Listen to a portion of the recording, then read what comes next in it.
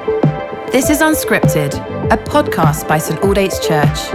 Listen along as Simon Ponsonby encourages us to dig into Scripture in the midst of our everyday lives. So take a moment to recenter your attention and welcome the presence of God as we listen to these ancient words.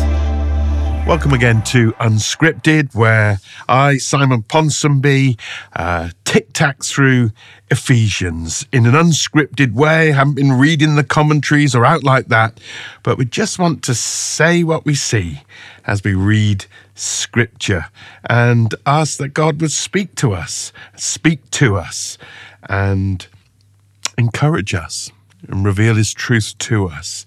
God is a speaking God. He speaks through creation.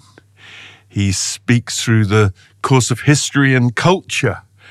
He speaks through his Son, preeminently Jesus. He speaks through charismatic gifts, and he speaks through Scripture. And in these words, 100% human, but 100% inspired, God is going to speak to us.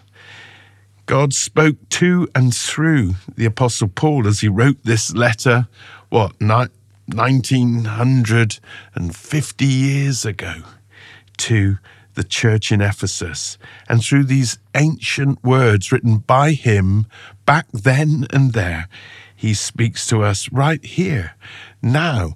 And so whether you're out jogging or you're sat on a train or you're sat at home or you're lying in bed or you're walking up the street or you're in your veg plot, wherever you are, whatever you're doing, God can speak to you. And we want to hear what it is he might have to say through these amazing words that Paul wrote to the Ephesians. And last time we looked at the end of verse 4 of chapter 1. And it's really the introduction to a new sentence that goes through verse 5. And it begins, in love. And you'll remember that we're in this section from verse 3 to 14, which is a retrospective perspective on all that God has done for us and given to us in Christ Jesus. In him we receive these wonderful gifts. He calls them in verse 3, spiritual blessings in the heavenly realms. And they all come to us. They come through him. They're because we are in him and joined to him. And when we understand, when we realize, when we recognize, when we receive, when we appropriate these things, then it will overflow in praise. And that's why verse 3 begins with praise. Verse 14, the end of this section ends with praise, and all the way through is peppered with praise. Because when you know who you are in Christ Jesus and what he has given you, what he's laid up for you, all them blessings, then you will praise. Completely epic. Anyway, last week we looked at in love, and this week we're going to start with in love. He does it. He's given this to us. He's acted towards us and for us in and through Christ Jesus on the basis of his love. It's not because of our merit. It's not because of any credit we think we could accrue. It's not because of our pedigree. It's not our education. It's not how we look, thank goodness. It's nothing to do with us. In fact, apart from ourselves, we don't bring anything to this. We are the recipients of all of these blessings because he loves us. And they're given to us in love. And we're to be those who remain in his love.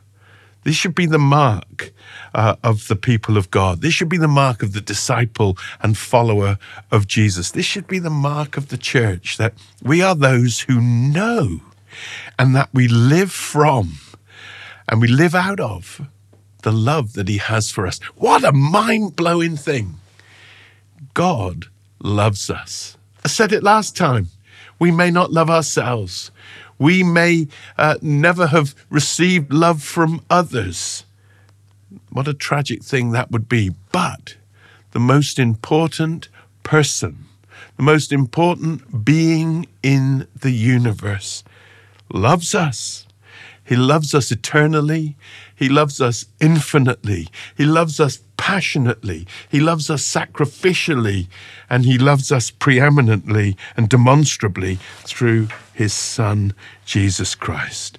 So here we are, Ephesians 1 and in verse 5. And it says, in love, he predestined us. We've already thought about being God's chosen. That came up in verse 4. This is a theme that Paul returns to. It's also found in the Apostle Peter, where he talks about us as God's elect. Jesus talked about it, said, you didn't choose me, but I chose you and appointed you to go and bear much fruit. But in love, he predestined us.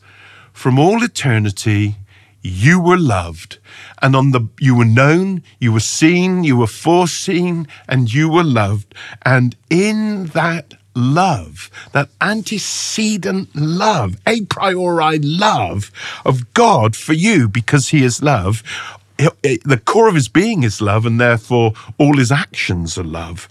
He chose you. He predestined you. He had a plan for you. He had a goal. He had a destiny. He had a purpose. He had a telos. He had an aim for you. He had something planned for you.